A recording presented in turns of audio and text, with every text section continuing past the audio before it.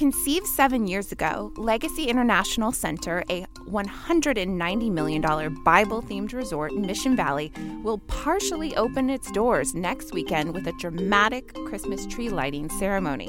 When the entire hotel and religious theme park debuts in February, it will feature a wailing wall, fountains resembling the ones at the Bellagio Resort in Las Vegas, and a 4D theater.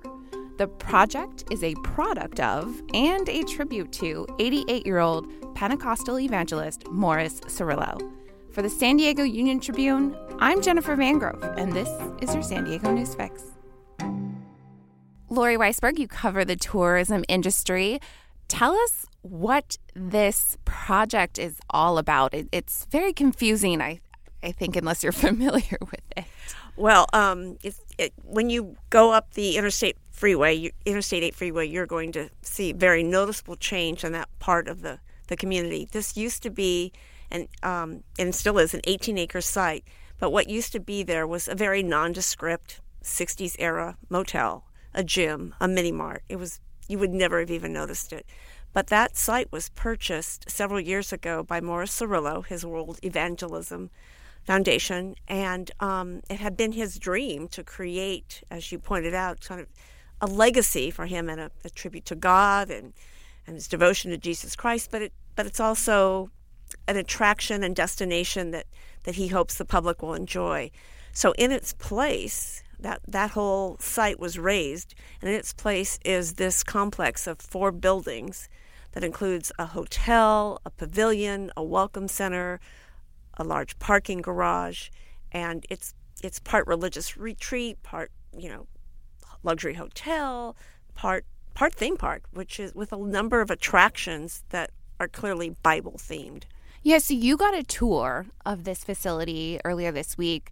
What stood out to you? What was kind of the most, shocking or unexpected part of this? It's almost like there's not a detail that hasn't escaped them. They've thought of everything. Now, I haven't been able to. A lot of this is fueled by very cutting-edge technology. That technology isn't in place. That's what's going to happen between now and February when the whole project opens to the public, other than just this public plaza with dancing fountains. So it's every little detail, like in the motion theater. There's going to be a couple of films. Well, let me stop you. When you say motion theater, what does that mean? So they're motion seats. So that's where the motion is coming from. It's a 4D theater where you're going to see 360-degree films all around you. So these 2 films, but there's all these sensory embellishments that you get, for instance, in the Walk Through the Bible, when Moses is parting the sea. Your seat's going to rumble from the motion of the waves. You're going to feel the mist air. You're going to smell the salt air. In the one part of it, when they're going through the plagues of Egypt, you're going to get poked in your back from lice that are coming at you out of the screen. So it's very sophisticated technology. And if you have been in one of these motion theaters, like at California Adventure, you have a sense of what it's going to feel like. So those kinds of details. The catacombs, they're filled with. They hired an artist with all these murals that were done by this artist representing kind of a trip through the New Testament. In their international marketplace, they're working with more than 30 vendors from around the world to bring everything from chocolates and olive oil and nuts to women's apparel. Every little detail has been thought about, and so but it's hard to picture yet without some of the technology. They also have an interactive globe. That's the one thing that I'm most eager to see, and that's not ready yet, where you will actually there'll be individual stations where you can call up different parts of the world that will pop up as this giant globe rotates. That is interesting and bizarre. And I would imagine that even though it's certainly religious in nature, that, at least if you're local in San Diego, you might want to go see it just for the spectacle of it all. Is that what they're hoping for? Are they really trying to appeal to their core, Christian audience? I think they really are trying to appeal to a broader demographic. And I think because it's such a curiosity, that it may well attract more than those who are Christians or, the evangelical community. I think they do have the reach. Maybe those people only go once and they don't ever come back. They are going to have programming that will change over time. They also hope to book a lot of it. It is part tourist attraction, but they also hope they have a pavilion with a big conference facility. I think they're hoping to book a lot of events there. They have a 500-seat theater in this pavilion where they hope to show first-run movies, performing arts, maybe theater groups, musical concerts. So they have, different revenue sources, I think, in addition to, of course, booking a room at the 126-room hotel. Yeah, so there's the hotel aspect, right, which, has its own cost. But then there's the attraction element to it. Are they merged seamlessly? Am I going to the hotel and using all the attractions, or am I just going to the attractions the same way I would go to Disneyland or Legoland? I think more the latter.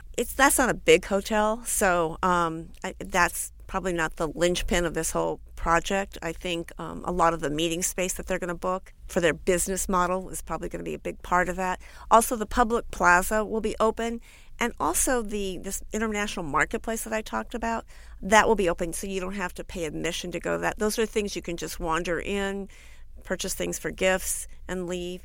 And then for the attractions, this welcome center where most of the attractions are housed, you'll pay some kind of set fee. They haven't arrived at that fee, maybe $15 to $20. You can go there just to wander, or you can go there and pay some money and go through the attraction part of the project. And is it designed for you to stay there all day? I'm not sure if there's enough to do there all day, but they will have a couple of restaurants, one casual and then one fine dining within the hotel.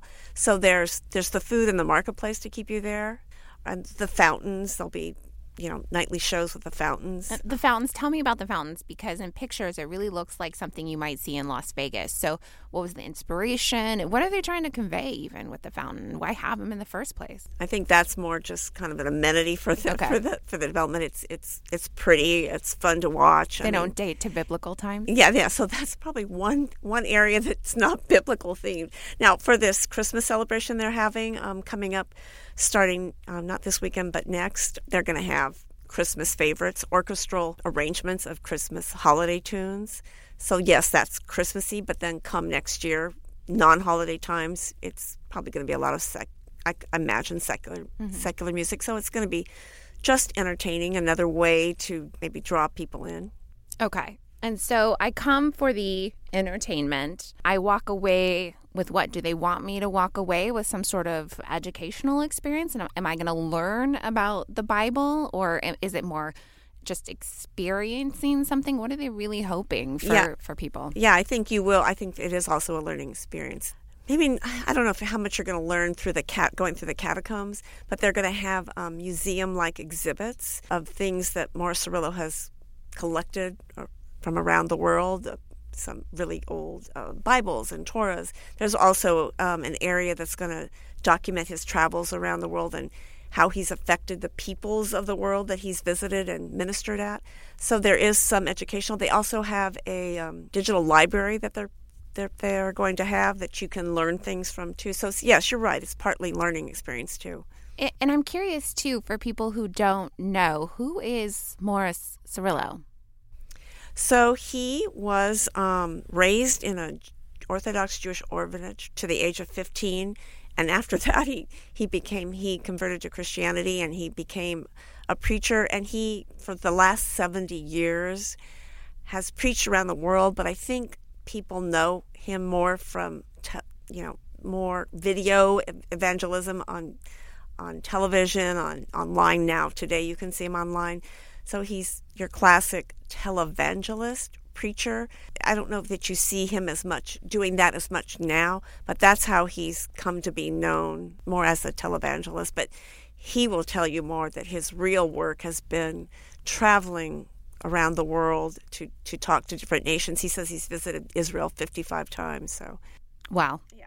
So is he a local? Is he here in San Diego? Yeah, so he's San Diego, and the Morris World Evangelism organization has been based in San Diego for years, and they've now moved their offices to this new site.